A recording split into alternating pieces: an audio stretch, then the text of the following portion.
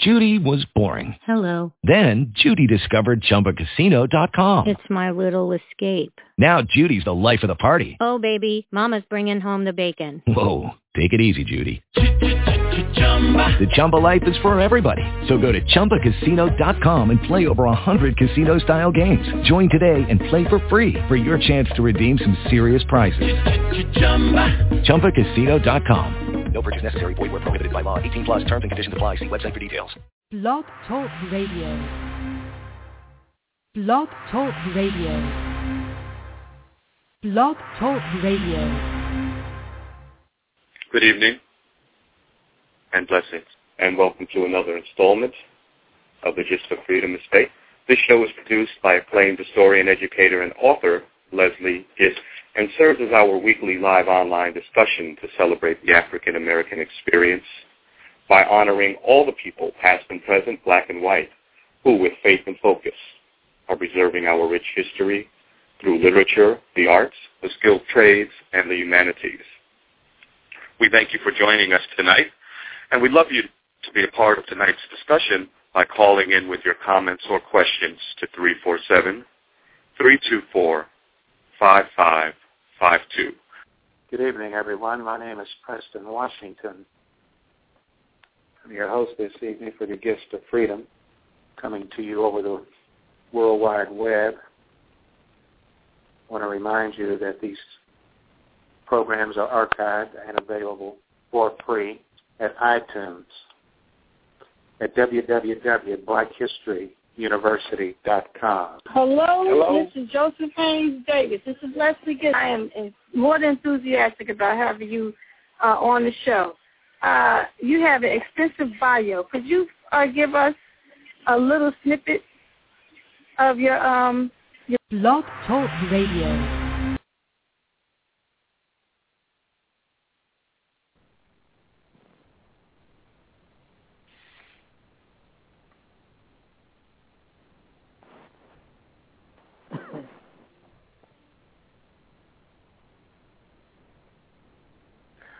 Good evening, everyone. My name is Preston Washington. I'm your host here in Kansas City for this program tonight on the Gist of Freedom. Excuse me, getting over a little bit of a cold here. Tonight my guest is Earl DePass, who will be talking to us about black whalers. And yes, good evening. Hello, Mr. DePass. How are you today? Yes, good evening. Good evening. Good evening. Thanks for joining us. Now, do I understand that you are a descendant of black whalers?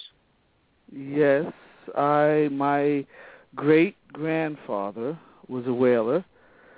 He was born in the Canary Islands, and by working on the sail ships, when the ships came to port in Rhode Island, he jumped ship and settled in Providence and eventually married a woman from South Carolina who was a domestic, and those were my great-grandparents. Okay. Fill our listeners in on how that came about, that blacks got involved in the whaling business. Yeah, well, I mean, my grandfather, I was raised by my grandparents. Okay. And my grandfather was born in 1916 in Providence, Rhode Island. And unfortunately, he lost, his mother died first when he was about 12, and then he lost his father, who was a seaman at 14. So he knew his father was a seaman.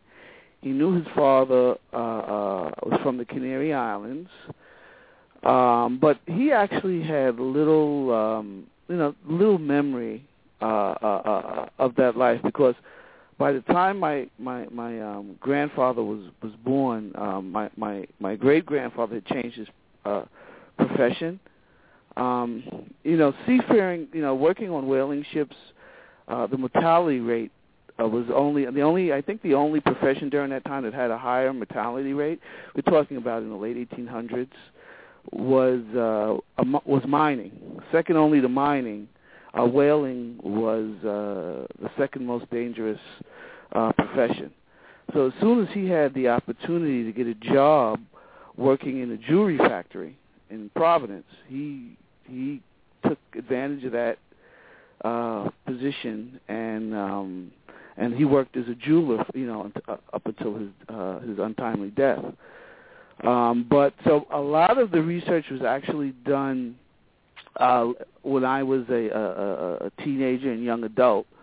My one of the big mysteries in my family, history was my great grandfather. I mean, I have family from the South, from Albany, Georgia, from Chester, South Carolina.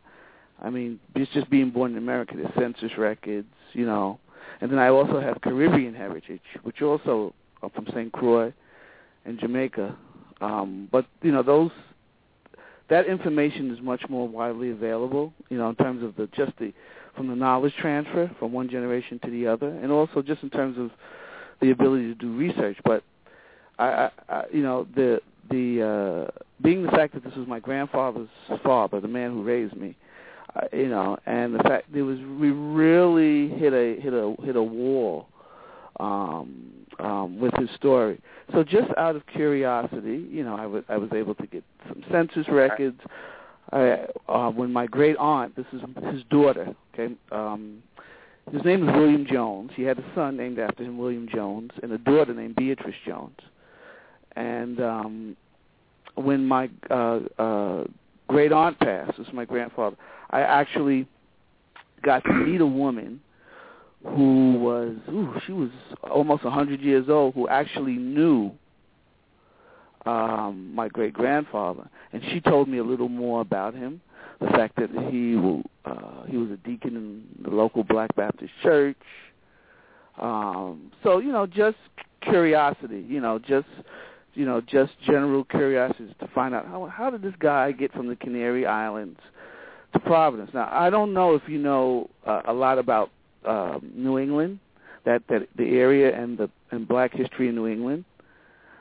But I mean, obviously there were indigenous African American populations there, but there were also large amounts of immigrants that came in from the former Portuguese West African colonies. So you had Cape Verde, you had the Azores, and you had the Canary Islands, which was actually those were Spanish possessions. They still are Spanish possessions. But the whaling ships, when they would go into the Atlantic, and by that time the whaling ships were steam powered, and so because that was almost like a midpoint between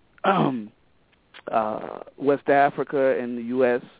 It would be a place where they would go and get provisions. They would pick up coal for steam. So those were popular stops for the American whaling ships from New England. So there was a great opportunity for Africans, particularly West Africans, to work on the ships. And when those ships would come into port, just like any other immigrant during that time, America was seen as the land of opportunity. So he was actually an immigrant. He was not a African American. Were there any African Americans involved in the whaling business? Sure. Actually, from 1800 to 1860, about a quarter of all of the whalers were actually African American. And initially, again, we have a romantic view of being a seaman and being a whaler today. But again, it was a very dangerous job. And to be honest, the Europeans, they didn't want the job. It was very difficult to get Irish and Italians to do that work because the mortality rate was so high. But in the 1800s, you had a number of escaped slaves who would find their way up north. And I guess if you compare working on a slave plantation, even working on a whaling ship, would be a opportunity, So during the early stages, I would say between 1800 and 1860, about a quarter of all of the people who worked as whalers were indigenous African Americans. So these were people who were the descendants of slaves brought to, the Americans. But as time progressed, even they got picky in terms of their work, and they would rather work, on land, particularly in New England. The states in the North. Obviously, they had many of them had abolished slavery by the 1830s, 1840s. Because in the early days, even the northern states were slaveholding states. Massachusetts, New York was at one time in the early American history the largest slaveholding state. But obviously, they were the first, to abolish slavery. And then so there were opportunities that were safer, that provided a steady income. And people can have families. If you were a seaman, you'd be out for it could be away for as long as a year, maybe even longer sometime. So that wasn't the type of job where you could very easily have a family.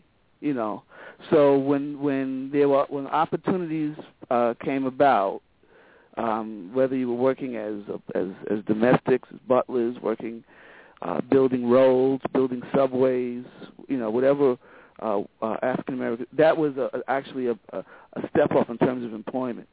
So then, at the end of 1860, because there was they couldn't find enough Black Americans to do the work, by traveling to West Africa to refuel their ships, they had came into contact with a lot of Africans who were willing to do that work. Earl, can I interrupt you there a minute? Yeah.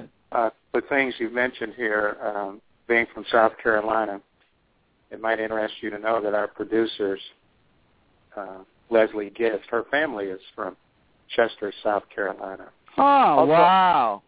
Okay. And I want our readers or listeners to be aware that in 1853 there was an African-American shipwright by the name of John Mayshaw.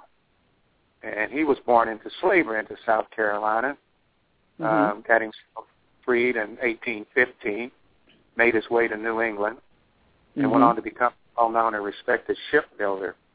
And he designed 100 ships. Wow. And he built around 60. And of those 60, 14 were whale ships. I think one was called the Girard Swift. A lot of them found their way into Australian waters, obviously drawn to the abundance of whales along the coast. And a lot of trading opportunities there as well. Well, that's fascinating. Yeah, there were quite a few. I know. Absalom Boston.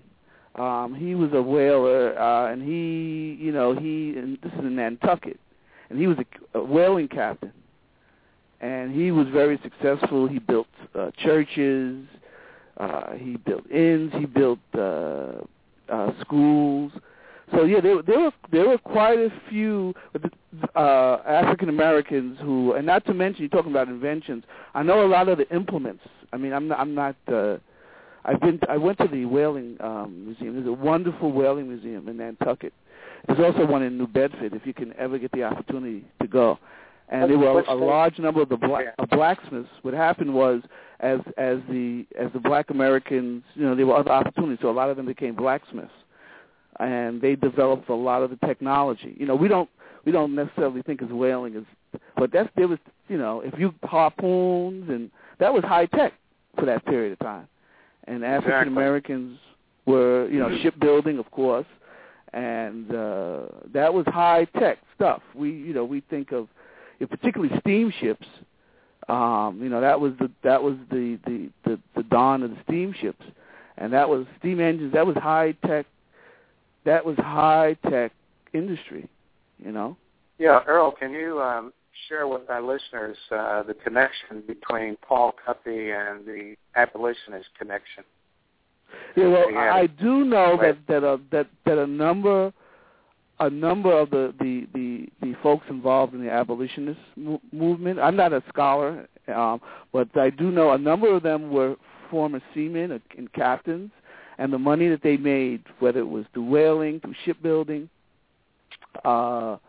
they used to build middle class, free black societies, and they helped they participated in the Underground Railroad, the abolitionist movement, and some of them actually even had something that had to do with also transport to Liberia. I know when there was a movement to settle back in West Africa. So a lot of the I always follow the money. You can still do that even in our history. You know, always follow the money. And so a lot of these people were also business people. And a lot of them, you know, they built the churches, the old African Methodist Episcopal Church. A lot of the founding members of those churches that were very active in the abolitionist movement, the Underground Railroad, were former seamen and captains. Many of them own their own ships.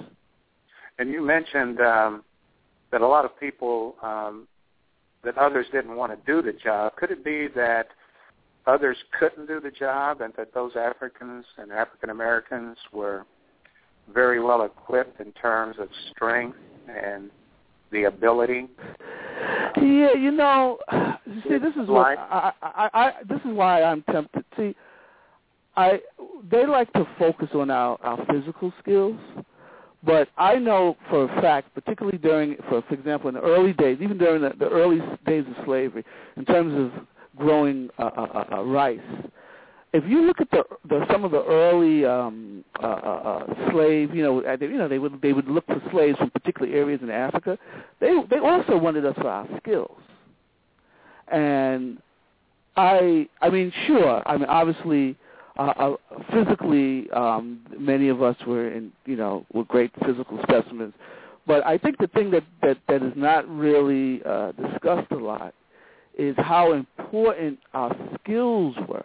Our skills as blacksmiths, our skills as builders, our skills as agricultural skills that we had.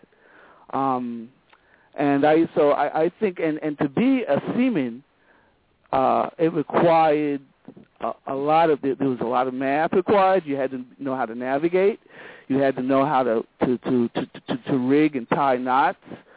These were very skilled professions. So I would kind of disagree with you. I mean, I'm not saying it doesn't take a lot of physical skill. Of course it does if you're whaling. But I think the mental and the training that was required was something that also made us attractive. I mean, a lot of African Americans have been working, as you know, you mentioned shipbuilding, and these are highly skilled professions. And I think the thing that made it gave us the opportunity was, even though it was highly skilled, it was very dangerous. And so if you were an Irishman or an Italian, and you could work as a firefighter, if you could work on land as if they had unions, they had certain advantages. So those are the jobs that they took. But those jobs, to be a seaman, required as much mental agility as physical agility, if not more.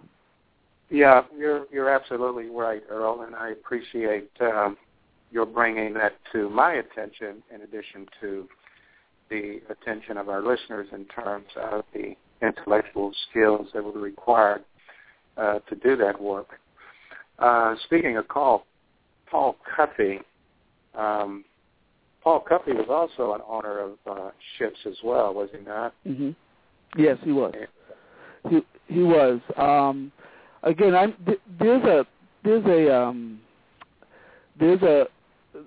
all throughout from New England as far south as Philadelphia, there were a number of free black societies, and again, seed money for a lot of those societies, churches. The bulk of the seed money that came from sea-related professions, whether it was shipbuilding, whaling, whether it's you owned a fleet of ships, a huge amount of that seed money to build all of those institutions, came from seafaring men. And Paul Cuffey is probably one of the most prominent of those men. You mentioned one of those skills is blacksmithing. Let me share with you and the listeners a piece here. A gentleman by the name of Lewis Temple, who was born into slavery in 1800, was responsible for changing the whaling industry in the early 19th century. And what he did was improve the usefulness of the whaling harpoon, which came to be known as Temple's toggle. Mm-hmm. Yep. Mr. Temple I'm familiar with that, yes. And he would double the amount of production in the whaling industry, and that was his invention. He made one boo-boo, though. You know what that was? He never obtained a patent. Ah, yeah. So, unfortunately, but yes, again, I mean, a lot of the innovations, and I like to call it was technology, A lot of those technological innovations, and those are the stories that I think people need to hear, because they're familiar with us doing the menial labor, and I don't mean to detract from our ancestors who were involved in that, because that was equally important too. But we were also involved in a lot of the technological breakthroughs. I mean, to the current day, they don't tell the stories of you don't hear the stories of the black intellect. You hear the story of the black worker, the black athlete, but not the black intellect. Exactly. So I'm so glad that you mentioned Temple and the harpoons that he designed. Are you collecting any artifacts associated with the whaling industry? I wish I had the money to. It's actually a pretty active hobby, and a lot of the great stuff are in a lot of the museums scattered throughout New England. And I've got 4 kids. My oldest will be starting college. So basically, I go to the museums and I appreciate it from afar. I mean, I would love to be able to collect, whaling, but they're actually pretty hard to come by because collectors, they're pretty sought after items. Perhaps one day when I have more disposable income, that would be a nice hobby. And these museums that you're speaking of, are most of those in the New England area, New Bedford? Yes, many are in New England, but, I mean, there are exceptions. I mean, there's some in San Francisco and the West Coast also, because there was my knowledge is because I'm a New Yorker and I have ancestry in New England. My knowledge is more, but a lot of those black seamen actually helped to settle the West Coast because there were Pacific waters that were full. A lot of the Atlantic waters were over. They were over whaled, so the whale populations in many places were depleted. So when they had access, when the early Americans had access to the Pacific coast. From Russia to Japan, all of that whole Pacific, there were huge whale populations that were hunted, and so there were African Americans from New England with roots in New England who actually helped to settle coastal cities in Northern California, and even further north in Washington State, and a lot of them had roots in New England.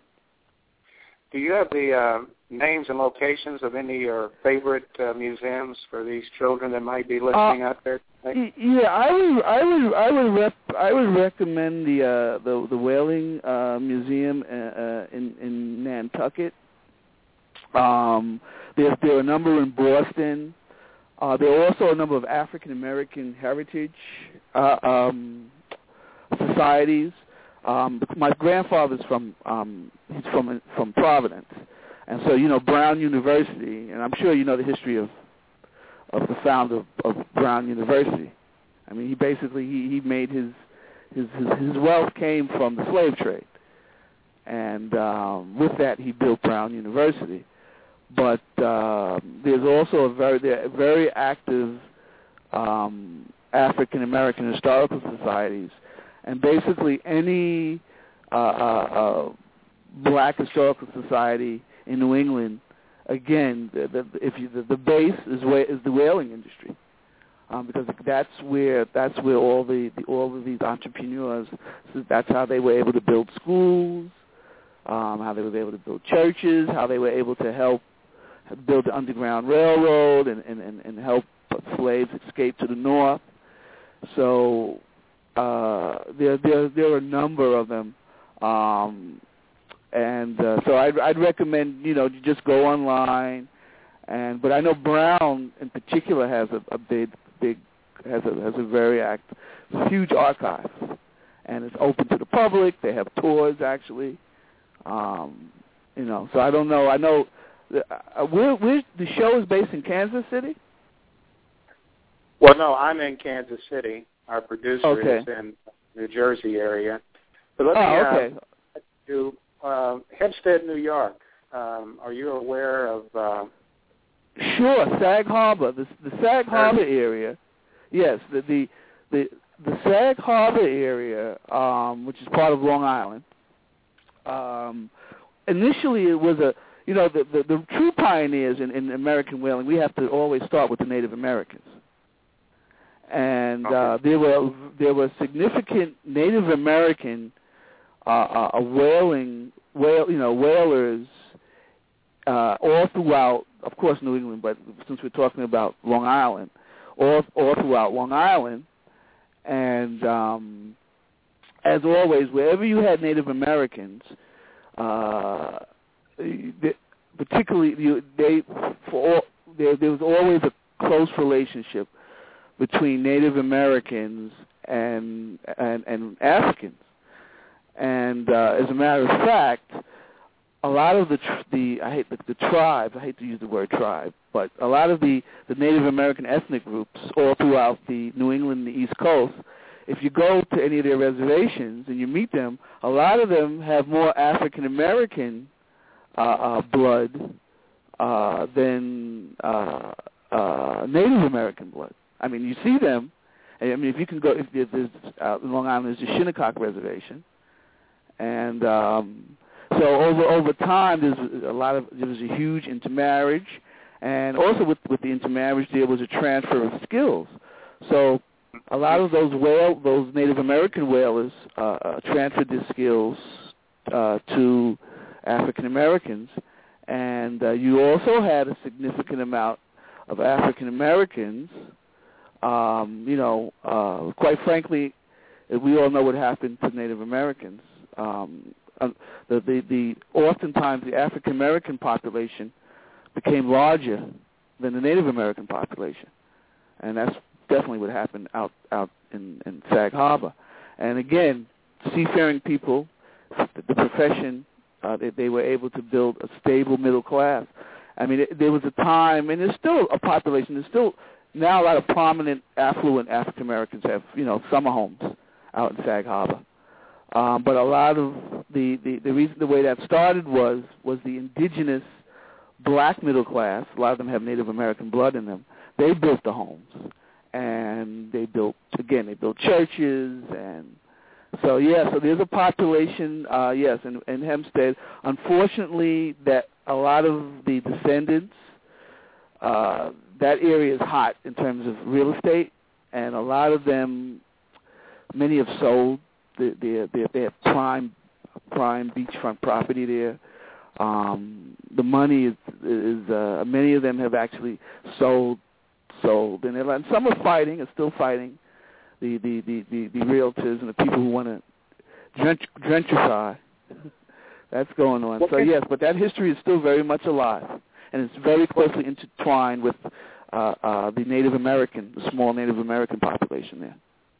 Yeah, a number of those tribes have recently been federally recognized and have a very strong African American presence. Can you tell us about Horace Conser of Southampton Village, who was an entrepreneur? Yeah, I don't know much about. I don't know much about. I'm much more familiar with the New England history. Then it's funny. I grew up in Brooklyn, and so I physically I was much closer to Sag Harbor and to that Hempstead population. But I really don't have the information about Hempstead and Long Island, as much information as I have with the New England populations. But I'm sure you do, and I'd like to. The information that I'm coming across in reference to, he was an entrepreneur. He led a seafaring life, died at the age of 84. Wow. And he was something of a celebrity there in his community of Southampton. And he worked on a whale ship called the Manhattan. It was captained by Mercator Cooper. And apparently they made history in 1848. You know, foreigners at that time were forbidden to enter Japan, but Captain Cooper, after rescuing the crews of two shipwrecked Japanese vessels, and he was determined to return them to their country. Wow, what a fascinating story. Yeah. Has there been a book written? Now, that I'm not sure. I will certainly make an attempt here to find that out for you before we go off the air. This gentrified, you mentioned something about gentrification. Was that well, Sag Harbor, you know, it's funny. Sag Harbor.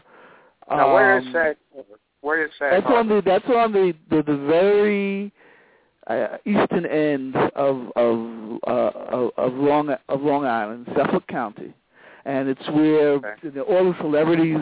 I mean, people like Steven Spielberg.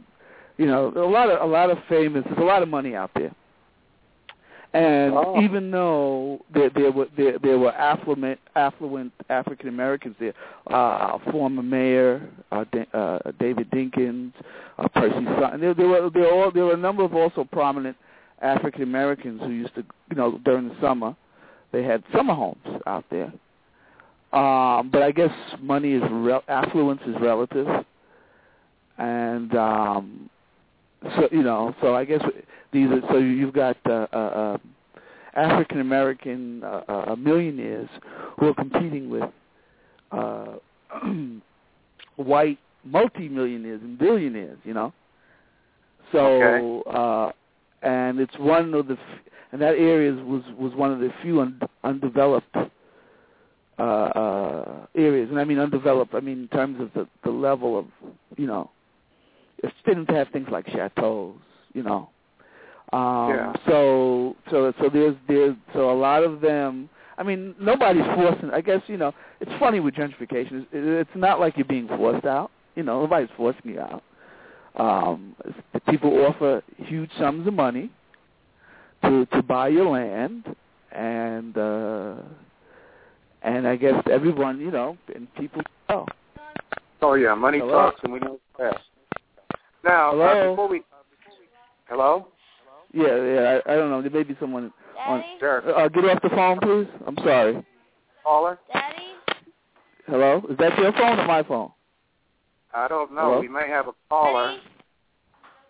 Yeah, hold on. Daddy? Who's this? Could you please hang up, doll? Why? Yeah, I think that's on your end. Yeah, hold on. I have a bunch full of visiting children here. Could you hang up, doll, please? Who is this? This is Uncle Earl. Uncle Earl? Yes, could you please hang up? I'm on the phone. Oh. Before we Sorry close, about that. That's okay, Earl. Huh? That's okay. I'm sorry about that. Before we get off the air, and you mentioned books, do you have any books or movies that you could recommend to our well, listeners? I say let's start with the classic Moby Dick, right? Okay. I mean, we all know the story of Ahab, but when you look at his crew, actually, there wasn't an African American on the ship, but there was a Cape Verdean, and which would have been about the right time, because as I had mentioned earlier, by about 1860, blacks have moved from being the workers on the ships to either owning the ships or owning fleets of ships, building ships, to finding other opportunities. But I always like to start with canon, because quite often in the American canon, we still play significant roles in a lot of those stories. So I highly recommend, if they haven't, hopefully everyone has read Moby Dick. And when you read that book, I mean, any romance about living and working on a whaling ship, you would be dismissed really quickly. But one of the prominent crew members was a black Cape Verdean. But if you want to do further study, I had a list just open, and as I was talking, my page closed. Give me 1 second. I apologize.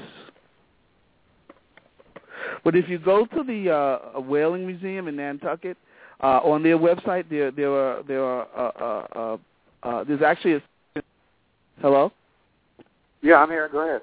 Yeah, there's actually a section pertaining specifically to the African contribution to the whaling industry, and there's a pretty extensive bibliography there. And that was the web page that I had open that I was going to read from, but I just lost it. I apologize. Oh, that's okay. And just before we go, seem that you have a great grasp of this whaling industry and the blacks that were involved in it. And would you like to, a couple of questions, would you like to make a movie relative to the blacks' involvement in the whaling industry? And also give us your take on some of the recent black slavery films here lately, such as 12 Years a Slave, The Help, which wasn't so much about slavery, but post-slavery. Also The Butler, Django, the film about Lincoln. Mm-hmm. Any thoughts on that? Well, in terms of a movie specifically about whaling, that story that you told me, that you enlightened me to about the sailor who was one of the first who rescued the Japanese seamen and returned them to Japan when Japan was not open. To me, exactly. That would be a fantastic movie.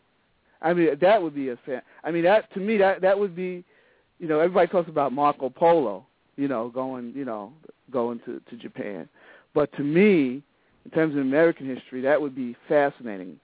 I mean, as soon as I get off the phone, actually, I'm curious to find more about that story. Okay, and in terms of before you go into that, let me give you the spelling. I know you're a researcher, and spelling is important. That ship was captained by a gentleman, Mercator, and his last name was Cooper. Mercator Cooper. I am definitely going to. What a wonderful story! Yep, I see it already. Yep, the first former American to visit Tokyo. Unbelievable. Right. Now imagine that being turned into a movie.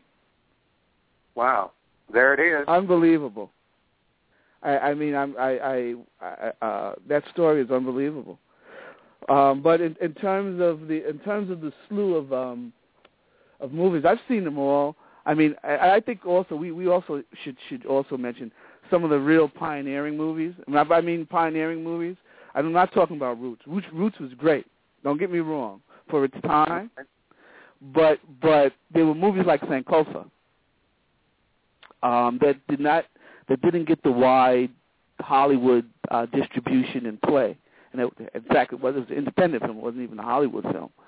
And so, of course, didn't have the budget or whatever. But their cast, I tell everyone to start off with Sankofa by an Ethiopian, actually. Haile, what's his last name? Jeremy. But it has Mutabaruka in it. It's a great international cast. So you have a cast from Ghana, cast from Jamaica, African Americans. To me that was the movie before Django. Django was an interesting movie in its own right. Don't get me wrong, but to me that was the Django before Django.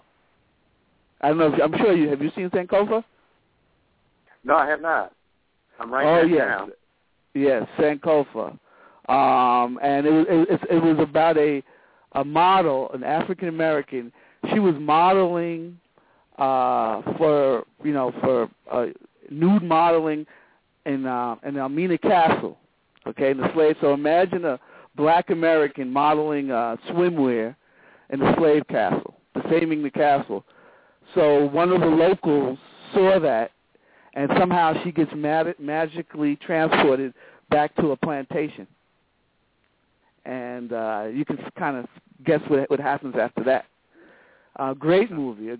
But the recent slew of movies, I must say, I've enjoyed them because they've been they're all over the place. I mean, Django, which is really a fantasy, but it was great. It was a great. There's very little historical accuracy in a movie like Django, so I don't want to even put it in that class of movies in terms of historical accuracy. There's much more historical accuracy in 12 Years a Slave, but nonetheless, I mean, it was I enjoyed the movie. It was nice to see basically see the black guy win, and run off in the sunset. Now we know there's no way in hell that would have happened, But it was interesting, and perhaps it took a white guy, it took a Quentin Tarantino to write a movie like that because it's really a fantasy western set in the South. But I enjoyed. I must say I did enjoy that movie.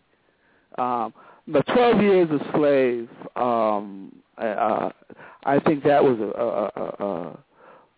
a well done movie. The ending, I think they wrapped the ending up too soon. After seeing the movie, I read the book and I did a little bit of research on the history. It wasn't like the white guy after he told the white guy that where he was that they came and released him. No. It took months to negotiate. There were courts involved. He was actually on that plantation under that crazy slave owner, negotiating his freedom to get up north. So I think if they would have put that story, he must have been. I'm afraid to, assuming his owner was anything like the character that was portrayed in the movie. I mean, here's a guy, you got a guy that you paid for, a slave, and he's proven that he was illegally captured and sold into slavery. You hate this guy, but now he's got the law, quote unquote, on his side, and he's still living on the plantation. And the other slaves are seeing this. Those months waiting for him to actually get the paperwork done so he can return to the North must have been hell. And I think if that was portrayed in the movie, that would have made the movie even better, than it was. Because in the movie, you've seen the movie, right? Actually, I have not. Oh, well, I don't want to give it away, but they tidy it up too easily in the movie. Okay, I don't want to give them. You should definitely go see the movie. So basically, once he does, he's freed. But it's like he's freed, and the next day he's back with his family. In the North. It didn't really happen like that in real life. Right. So, but it was a well done. I mean, that's my one critique of the movie. But it was a well done movie. Again, having African. There were a significant number of African. There was particularly an actress who was an African. She played a slave. Having a cast that includes native-born Africans, I think really helps the authenticity, of the movie. Mm-hmm. And I don't think Roots, for example, in the beginning of the series where you got like O.J. Simpson, in Africa, and I'm married to a West African, so I'm pretty familiar with the culture. And as much as good as Roots is, and I still think it's a wonderful story for its time, but the early, where they have Cicely Tyson, and that the scenery, it's just, I think if they would have had African actors, and I think it would have been stronger early on in Roots, because if you look at Sankofa, and if you look at 12 Years a Slave, the best supporting actors were all African. They just brought a level of authenticity, to it, Mm-hmm. And so the slew of movies has been. I must say that they've been the specifically Django and 12 Years a Slave, very different movies. One is more fantasy. Let me make a comment on that Django, and I think you're right about that specific movie. But there were examples. For example, there were black men with Brown on his raid at Harper's Ferry, who were going in to free blacks. There were abolitionists, particularly in the East, Philadelphia, who were banging indoors in courtrooms, physically taking blacks who had been captured due to the fugitive slave law of 1850, returning them to freedom, sending them on up to Canada. A lot of that included a lot of gunplay. Right. But the thing is, Django was if Django had a posse, then it might be a little more believable. But Django was basically an individual.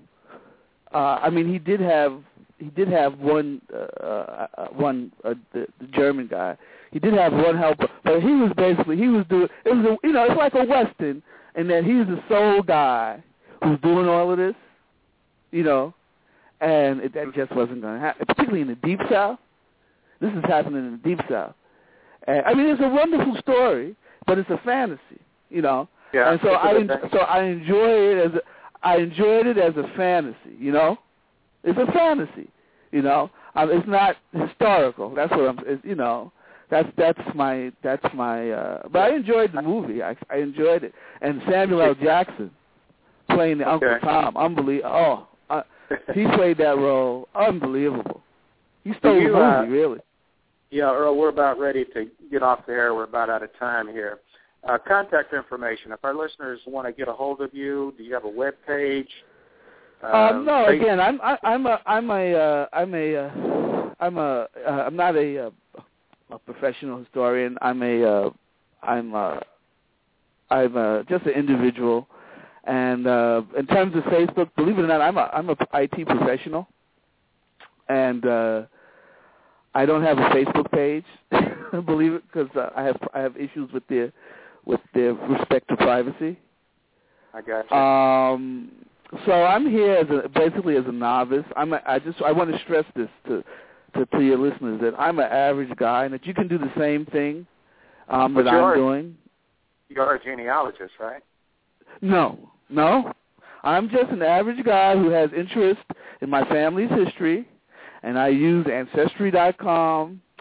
I visit, I have kids. I visit museums. I'm an avid reader. I am in no way a professional genealogist, historian. I'm a guy with a bachelor's degree I have a IT business. So I'm an average, a regular guy. So I want to stress to your listeners that, that if you have a passion for something, like I have a passion for my family's history, and I have a passion for history in general. I just love reading. You can, you can pursue your interests and have some knowledge, on in historical areas, So, so now I'm just a regular guy. No PhD behind my behind my title. Well, it's been very enlightening speaking with you and hearing what you do know about black whalers. For our listeners, my guest has been Earl DePass, who's been talking to us about the black whaling and black whalers in that industry and the African Americans, West Indians, et cetera, involved in that trade. We're going to have to say good night. This has been the Gifts to Freedom, and our producer is Leslie Gist, G-I-S-T. And if you should want to get a hold of her, you can do that at Leslie at thegiftsofreedom.com. I've been your host, Preston Washington, and right now I want to again thank Earl for joining us and bid him a good night in addition to our listeners. Good night, everybody. Good night and happy Kwanzaa. Yeah, you too. All right.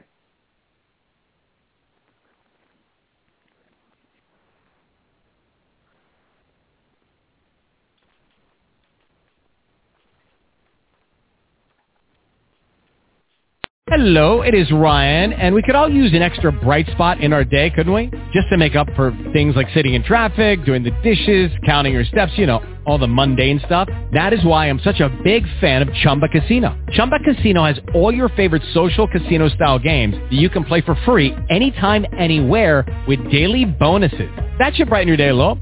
Actually, a lot. So sign up now at ChumbaCasino.com. That's ChumbaCasino.com. No purchase necessary. VGW Group. Void where prohibited by law. See terms and conditions. 18+.